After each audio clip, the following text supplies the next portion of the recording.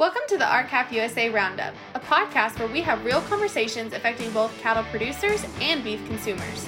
We're your hosts, Jaden Moreland and Karina Jones. With that, let's get to today's episode. This episode is sponsored by Range Magazine. Range Magazine is an award-winning publication devoted to the issues that threaten the West, its people, lifestyles, land, and wildlife. Known for its powerful photos and straight talk, Range exposes a land and lifestyle in crisis and shows how daily challenges are being met with grit, determination, and humor. No stranger to controversy, Range is the leading forum for divergent viewpoints in the search for solutions that will halt the depletion of a natural resource, the American cowboy. Range has a simple and honest purpose: to chronicle the real working people of the American West and to provide an open forum to discuss the threats and assaults on the most unique of American lifestyles. For more information, visit their website, rangemagazine.com. Thank you, Range Magazine, for your sponsorship of our 2022 convention, and thank you for your support of RCAP USA. At our 2022 convention, RCAP USA members passed policy in support of southern border enforcement, acknowledging that the influx of illegal immigration is harming not only southwestern ranchers and rural communities, but also rural communities around the country. We sat down with New Mexico rancher Erica Valdez to learn the realities of border life and ranching in an often forgotten and defenseless area of our country. Okay. Well, welcome to today's episode of the RCAP USA Roundup. Erica, it is a pleasure to have you on with us, and we are looking forward to hearing your perspective on ranching on the southern border. So why don't we just start with an introduction? Tell us a little bit about who you are, your family, your operation. Just kind of tell us a little bit about yourself. Okay, well, first of all, thank you for having me, Jaden. I appreciate it. Like you said, my name is Erica Valdez. My family and I live in the very southwestern corner of New Mexico. We manage a cow-calf ranch and raise quarter horses. We are not directly on the border. We're probably 40 miles as the crow flies from the closest corner or part of the border. We've been here the majority of my life. My husband and I have been back here for 13 or 14 years managing the place, and I was raised here, and we're raising a 16-year-old daughter, and that's pretty much what we do. Awesome. Well, it's great to meet you, and I'm excited to get into it. So I guess kind of go back to that of what was it like growing up in this area, and kind of how did that shape your experience on this immigration issue that we have going on? The immigration issues changed considerably since I was younger, since I was my daughter's age. You know, when we would run into groups of illegals coming across the ranch, they were large groups, typically over 25. We would always approach them with basically a Christian mentality. We'd offer them water, food, give them a place to stay if they needed it. Sometimes we'd give them a ride up to the interstate. We'd work them for a couple days if they wanted work, just whatever needed to do to make it easier for them. They were always a very humble, grateful type of person that was looking for a better way of life and just didn't want to cause any problems, just wanted to come here for more opportunity. They were typically true family units. You know, there'd be mom, dad, couple kids, sometimes grandparents or cousins in tow. And like I said, they were just coming here for a better way of life. Over the years, we've seen a change in that dynamic.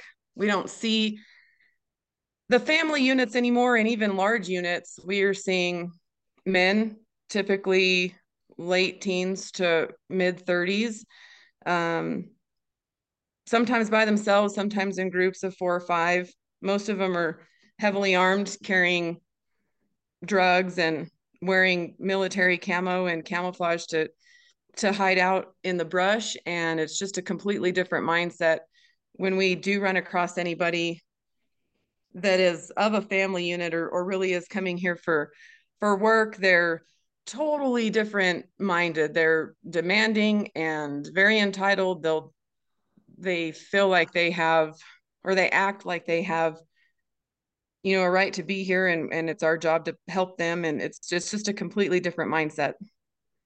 Interesting. So what kind of made you start like speaking out about this issue. I've seen, we were preparing for this, we saw you had been featured in a few articles and you spoke some around the country. What kind of made you start, I guess, raising your voice about this?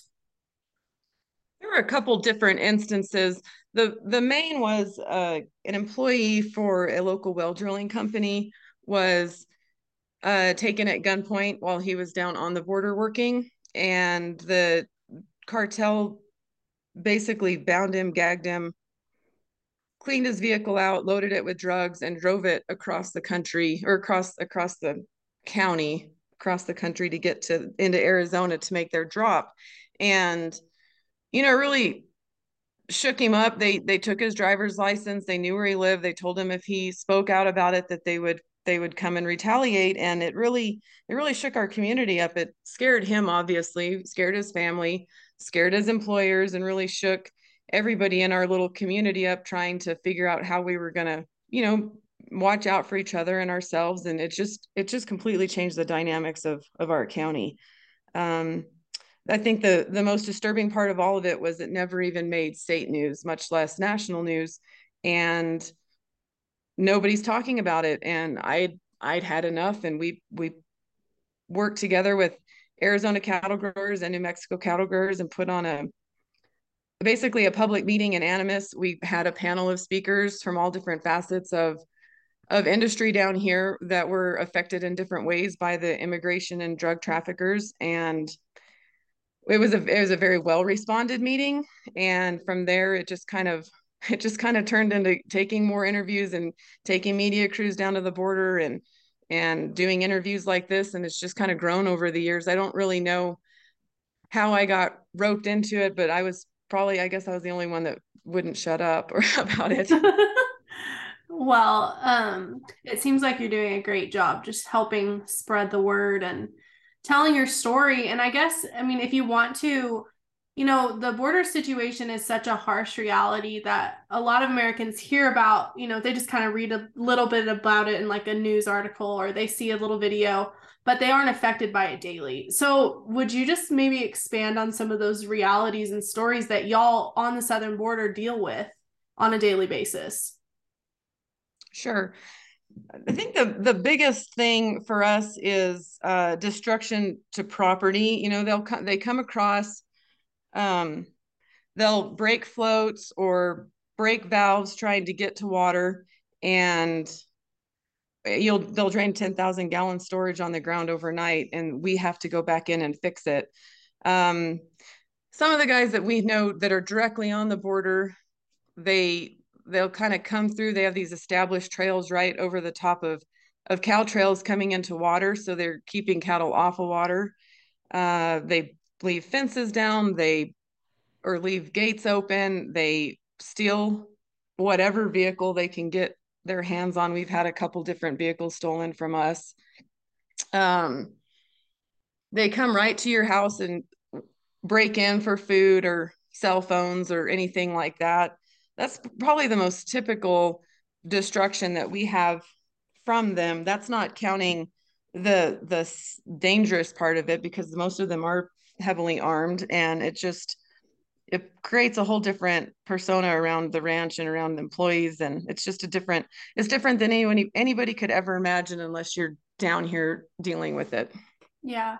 So how have you had, I'm sure you've had to adjust some of your like ranch practices in response to like what have you had to change, I guess, in response to this ongoing immigration issue?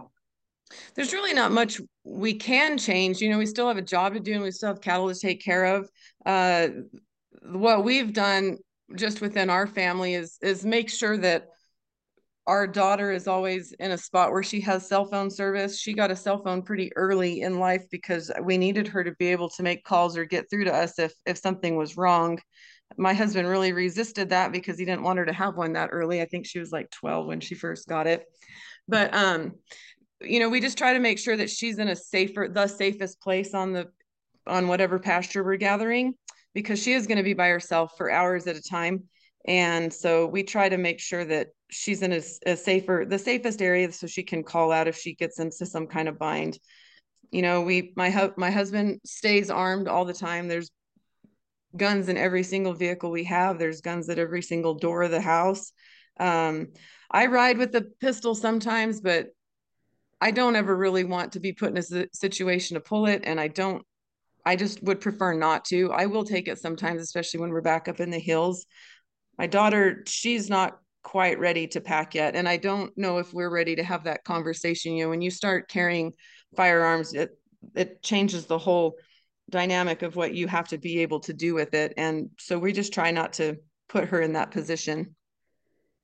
But like businesses that are south of us that work directly on the border, they've implemented all kinds of changes that are aside from just the ranch life, but they won't go down on the border without having, sending people in pairs or more.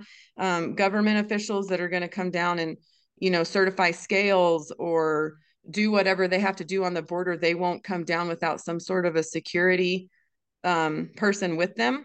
So it's been interesting to see that increase in working in pairs, basically. Erica, you and I met over a year and a half ago at the South Dakota Women in Ag conference, and that's how I became familiar with your story and was really just captivated by it. And obviously, one of the things that you and I have in common is that we are both moms. We're both mothers, and we both value this way of life and value working with cattle. So I want to back up just a little bit and go over some things that you've just kind of talked about. I want to go a little bit deeper. Is there anything else in terms of being a mom and raising your family in this situation that you're taking extra precautions? Or maybe you can talk about other families with small kids. Your daughter's 16. What do you do even with small children out on the ranch in these scenarios?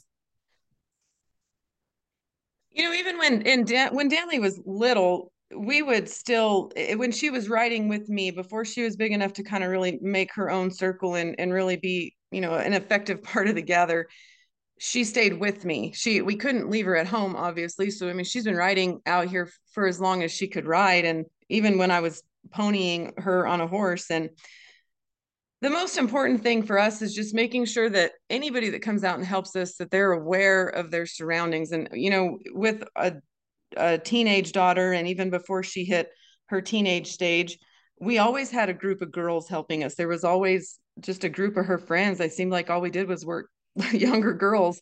And the responsibility that it put on my shoulders was really heavy, and I could really feel it a lot of times, especially when we were going to be riding back in the hills or over an area where we knew it was heavily traveled.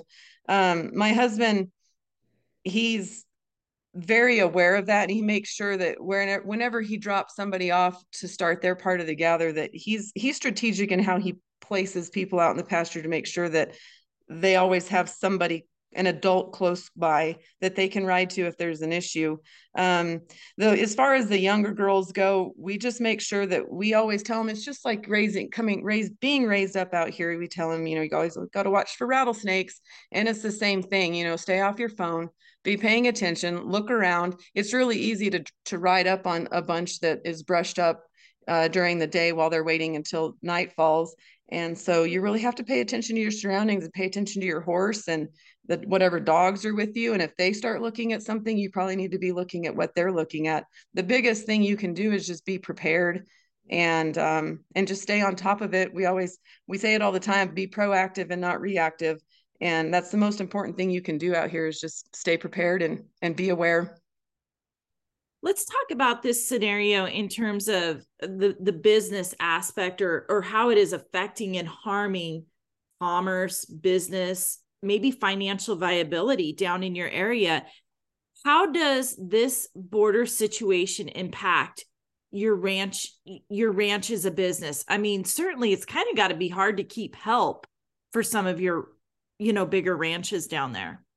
You're absolutely right. The bigger ranches that have several camps and bring in young couples that are trying to get started or just stay within the lifestyle and they don't get paid very much. We've seen it run so many young families that would have been a viable part of our community completely out of here because of of whatever, too many instances where the wife is scared or the husband's done, he's not willing to put his family in that kind of jeopardy. We've got a lot of friends that live on, there's a very big ranch south of us that over the years we've seen so much turnover there, and we've become very good friends with a lot of those camp guys and their wives, and they all have kids about our daughter's age, and so you become friends with them even if they're 40 miles away. And it's been, the turnover is probably the hardest thing for us to watch. I mean, like I said, we've just lost a lot of good people that would have been very viable parts of our community, that they're done with it. If they're not raised around here, and it's not, part of the discussion growing up, it is really hard to adjust to. You have to really want to be in this part of the country to stay here during all of that, with the break-ins and the vehicle theft and whatever damage, and just scares. We tell Danley all the time, every morning when she goes out to feed, you pay attention walking into the barn. If they overnighted, you'll know, and hopefully they're not still there. And most kids never have to think about that. They can just walk in their barn and start feeding, and you just can't think like that down here. You've always got to be paying attention. So, Erica, I believe it was down in Arizona last month, maybe 2 months ago. A rancher was protecting his property and fired some shots or whatever, and an illegal immigrant was struck and I believe killed. And it's been alarming for me to watch that unfold up here in Nebraska, knowing that, I mean, I could have done the same thing, and yet the state, his county, his government, whatever, is not standing behind him, saying that he had that right to protect his property. The immigrant was dangerously close. I mean, within firing distance of his home. It's not like that rancher went out looking for trouble. Tell me about your perspective on that scenario. I have so many stories of friends from Texas to California that have been put in situations like this. I don't know how to answer it. My biggest fear, or my biggest concern, is the lack of care from our government, and the consideration of us as American citizens to protect ourselves. They either just don't want to admit that there's an issue, or they're covering it up for whatever reason. I don't know, but I just know that they do not consider it an issue down here. And if they do, they're not willing to address it. I think that we're so sparsely populated, and there's just so few of us in numbers, that it's not a priority to them. I have a friend that they live about 80 miles southeast of us, or excuse me, west of us, into Arizona. He was driving around checking waters, and he had his little boy with him, and he says he pulled up to a dirt tank where there was a trough there too, and he was going to check on it, and that he saw some illegals that were kind of hiding. And he says he pulled up to the trough, and he just looked in it, and he was going to turn around and leave. And this illegal came running up, grabbed a hold of his grill guard, and started banging his head against the grill guard. Well, it really scared his son, and he thought he was on drugs or just crazed for whatever reason, and left as fast as he could, got out of there, got home. That night, a sheriff's deputy showed up at the house and said that this illegal was in the hospital in Douglas, and that he had said that he hit him with a truck, and they were going to pursue pressing charges against him, and they were going to try to arrest my friend in the middle of the night at his house. And that happens all the time, whether it's property or a situation like that. We literally are defenseless, because if we do anything to retaliate against them, we don't have any support from our government. And it's just a very sad situation that we're less of a priority than the illegals coming across. Erica, I think you just named this podcast, Jaden, Defenseless on the Border. Yes. Yeah, that's a good one. Okay. I don't think I need to ask you any further your feelings on whether the American government has your back, because I think you just stated it pretty clearly, and it's heartbreaking, because like I said, I watched it as a Nebraska rancher up here, and I'm thinking, not even as a rancher, as a human being, his property was threatened, he was threatened, and there's just been a complete lack of disregard for that fact as an You're absolutely American right. citizen. You're absolutely right. And I think, what's most alarming to me is we've been told, flat out told by law enforcement, that if we end up shooting an illegal, that we better make sure he's in the house or drag him in the house before we call the police. That's the only way that we can get away with defending ourselves, is if he is physically in the house. It doesn't matter if he's in the yard or the barn or anything like that. They've told us if you end up in that situation, you make sure you drag that body in the house. And we shouldn't have to. Absolutely. Absolutely. It's indescribable that we are not seeing you guys be supported. Right. And yeah, I speechless, I guess is the word I have.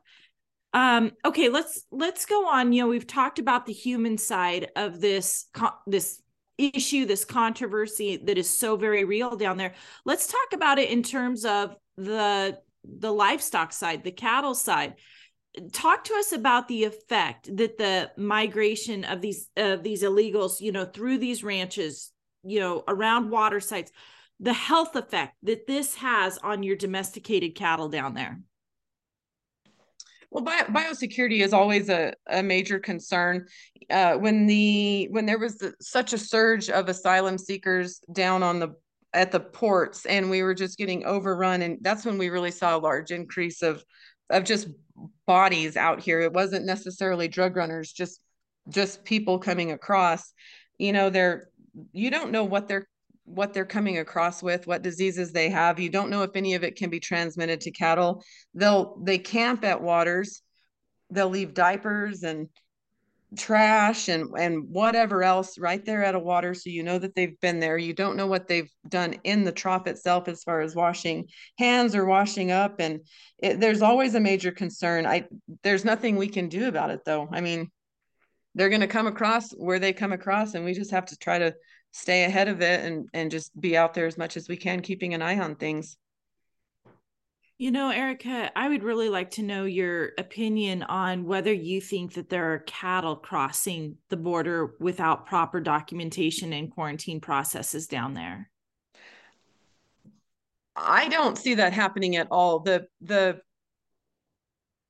border crossing, the procedures at the border crossing is so intense as far as the quarantine and the dipping vats and their crossing protocol in general. I just don't see it happening. The only thing that I can maybe see happening is, and I've heard about it some, is where they'll have a cartel drive through on the border one night, and American cattle will get into Mexico, and it's up to the American rancher to go back in and bring those cattle back across. I mean, that's probably the most common where I would hear of or think of an animal crossing the border without going through all of the quarantine process. It just doesn't happen, I wouldn't think, very often.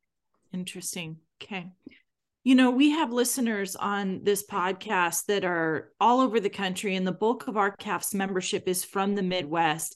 And so one of the things that stuck with me after I listened to you speak up there at South Dakota was you were pretty blunt and, telling us why this affects us up here in the North. Why this border crisis is something we have got to get involved in, because it's not just, affecting ranchers that live 60 miles off the border down there. How does this affect me up here in Nebraska? It's we as border ranchers, we're going to deal with the destruction and mayhem of the crossers themselves, whatever comes with them, whether it's disease or destruction or damage to property or whatever. That's what we deal with directly. But what I think a lot of people turn a blind eye to or ear to is that the drugs that they're bringing across are not staying down here. They're coming to your communities and your schools. And yeah, we deal with the traffic itself, but the drugs are coming into your communities and your schools, and it's affecting everybody in this country. Same with the illegal immigration. I mean, that's a whole other ball game when you can't compare the drug trafficking to the illegal immigration, because that's like apples and oranges. But it's the same thing. All of those illegals, they're not staying here. They're coming to your area, and with it comes, they're bringing whatever they want to bring with them. And so it doesn't just affect us, it affects everyone. And I don't think people think like that. Yeah, I remember you kind of painted a picture of how far is that interstate from the border? The closest it runs is probably 40 miles on average is what it would be from the border. It gets closer as it gets into Texas, and right where we're at, because of the shape of our state and the boot hill, it can be up to 60 or 70 miles from the border. But once they get there, there's immigration checks east and west of us and on some of the major highways heading north, but there are a lot of back roads that these traffickers and the cartel know what to take. And if they can get it to the interstate, it can be in your back door within 24 hours. Yeah, that's a pretty concerning thought. And so I'm glad you were able to articulate that well. Well, last year, our CAF USA members passed policy in support of border enforcement, and we're big defenders of America's private property rights. So talk to us about how, this is an American issue and an American private property rights issue. And I guess, what is the solution you want to see us all be engaged in? So New Mexico and Arizona are a little different than a lot of the other states because we do have so much public land. I mean, we're considered public lands states because the majority of our ranches are made up of federal, state, and private property. So we deal with trespassers, whether they're hunters, hikers, illegals, all very differently than how somebody in Nebraska would handle them. And it's the same for Texas and California. Texas is a private property state. So it's a lot harder for us to regulate traffic across us because we can't prohibit somebody from coming on to our property. We can control access through the public or through the private property, but if there's public land that the only access to that is through private, we cannot deny them access during things like hunting season or like the Continental Divide Trail hikers. So we deal with it in a very different way than a lot of other states do.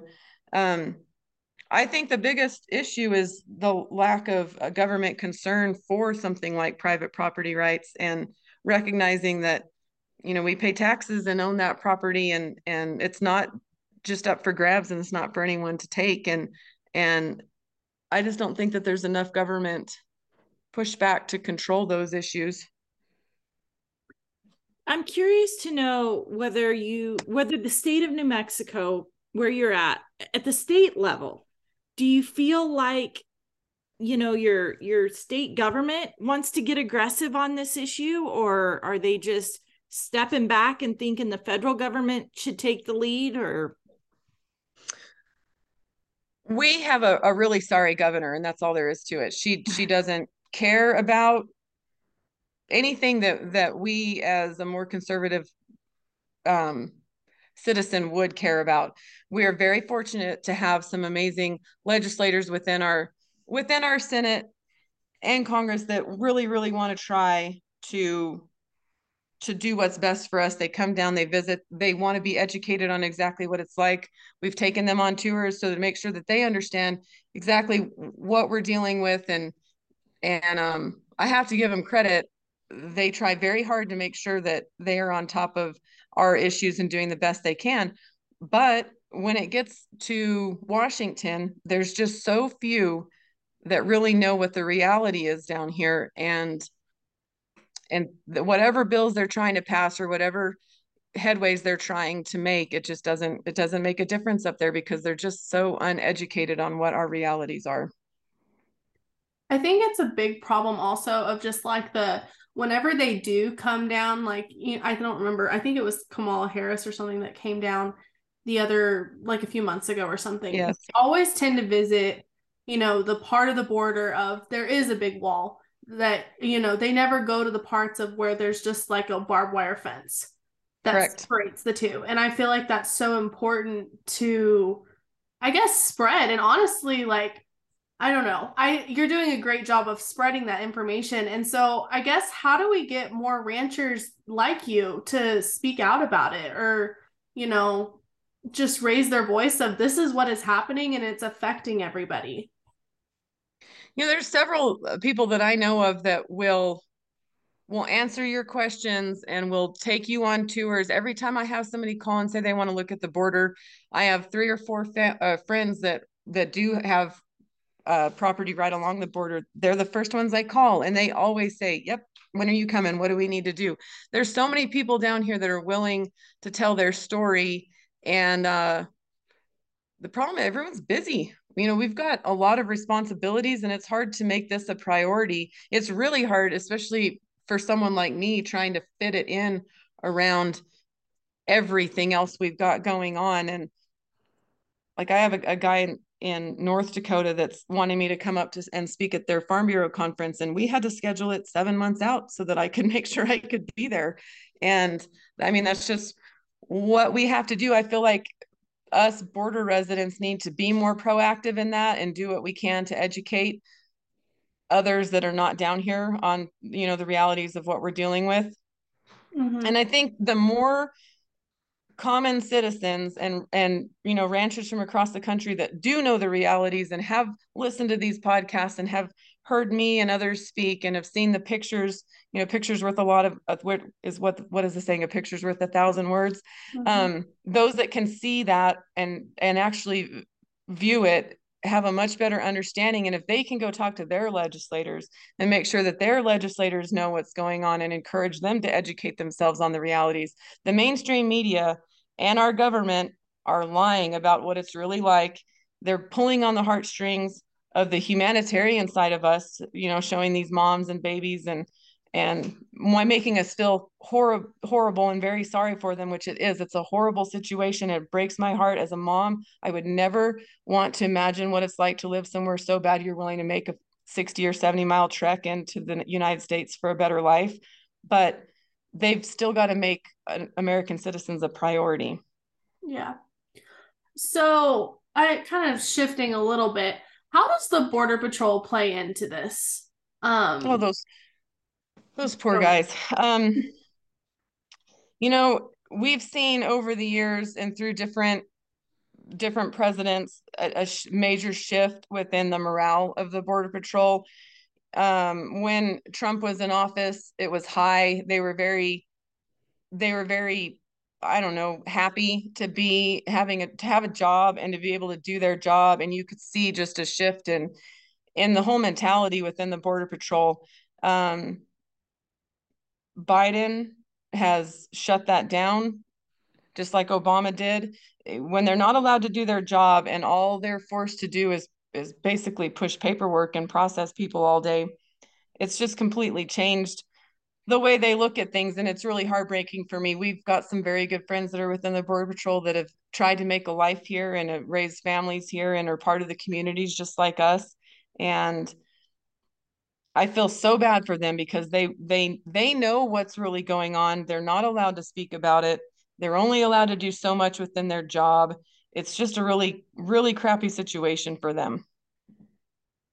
I suppose it's like sending some firefighters to a wildfire with a garden hose. You're absolutely right. You're absolutely right. And it's even worse than that because they're this catch and release or just process them and send them back to Mexico kind of thing it's just such a waste of time. It's such a waste of taxpayer dollars, and their work ethic is just, I feel so bad for them. I don't even know how to explain it. Do you think that the border situation, the security could be enhanced, tighter if local control was given to your areas? Somewhat, yes. I mean, absolutely. The problem is like I said, because we're so sparse and it's so unpopulated out here, we rely very heavily on the Border Patrol because they are warm bodies on the border. I say all the time that the wall is not going to stop them. They're gonna go under it, over it, or through it, and unless someone's on the other side they're just going to keep on coming, whether it's traffickers or drugs. And the Border Patrol needs to be on the border, not 50 miles north. Excellent points. Yeah. Excellent points. Well, as we kind of start to wrap up here, Karina, do you have anything else to add? No, Or ask, or... Erica, your presentation back there in South Dakota, I still think about the pictures that you had up on the projector. They were haunting. They were just left me speechless. And I have a lot of admiration for you and the fight that you have on this issue. I've learned a lot from you. Thank you. I really appreciate that. When I started, so the speech that I gave at South Dakota was my first big public appearance on this topic. And since then I've made more contacts, and I've reached out to more border residents, and I've expanded the picture collection, if you will, because it was very important to me from the beginning. Two things: one, that I was portraying it in a very realistic and true way, and two, that I was showing you examples from California to Texas and not just focusing on what it's done to our family. I wanted to make sure that everybody understands that it's the same, worse in some places, not so bad in others, but similar to what we go through all the way across. Excuse me. And I don't take that responsibility lightly. I don't know how I got roped into this, but here I am. And if somebody's going to speak about it, I might as well be doing the best I can to show a very educated approach to it. Yeah, well, you're doing a great job. I know I've said that a few times, but you really have. You're kind of the first person we've seen that is a rancher that brings a perspective that maybe people in the Northwest and Midwest can't relate to all the way because they don't live on the border, but they can relate to trying to raise livestock, trying to raise a family, but then you have all these added struggles, and so do the ranchers around you. And so we have a lot of respect for you and the way you're sharing this story. But what about you, Erica? Do you have anything else to add, I guess, that you want our listeners to know, or just that we didn't get to in the podcast? No, I don't think so. I think you did a very good job covering it from top to bottom. I just really appreciate the opportunity to speak out and to help people make educated opinions on the subject, and hoping that if they know the truth, then hopefully they can reach out to their legislators and help them stay informed. And without policy change, nothing's going to change. So that's the only thing we can do. Yeah. Well, we always wrap up our podcast with one question, and it's an easier one than all the other ones we've asked you. And what is your favorite cut of beef, and how do you like it prepared? That's a hard question, actually. I love it all. It seems like ground beef is probably a staple in our home, but if we're gonna do something special, it's always a good ribeye, and medium rare is my favorite. Yep, that's the most popular answer, is a ribeye medium rare. But thank you, Erica, for joining us today and for bringing light to this issue. This is not just a California, Arizona, New Mexico, and Texas issue, but truly an American issue and an American private property rights issue. Ranchers and communities on the border need our help. It is so important to share their stories and continue bringing this issue to the attention of legislators and fellow Americans. We can't say this enough. Call that Capitol switchboard number 202-224-3121 and speak with your senators and representative today. Thanks for tuning in today. Make sure you like and subscribe, and make sure to stay engaged in the conversation and give us a follow at RCAF USA on Facebook, Instagram, Twitter, LinkedIn, and YouTube. RCAF USA is set apart from all other national cattle associations because we rely solely on membership dues and donations to carry out our mission to ensure the continued profitability and independence of United States cattle producers. And we exist only because of support from our members. So we ask you to help support RCAF USA and become a member today. First year new membership dues are $50, and after that, all renewals are $100 each year. So to become a member or to donate, call 406-252-2516 or go to r-cafusa.com.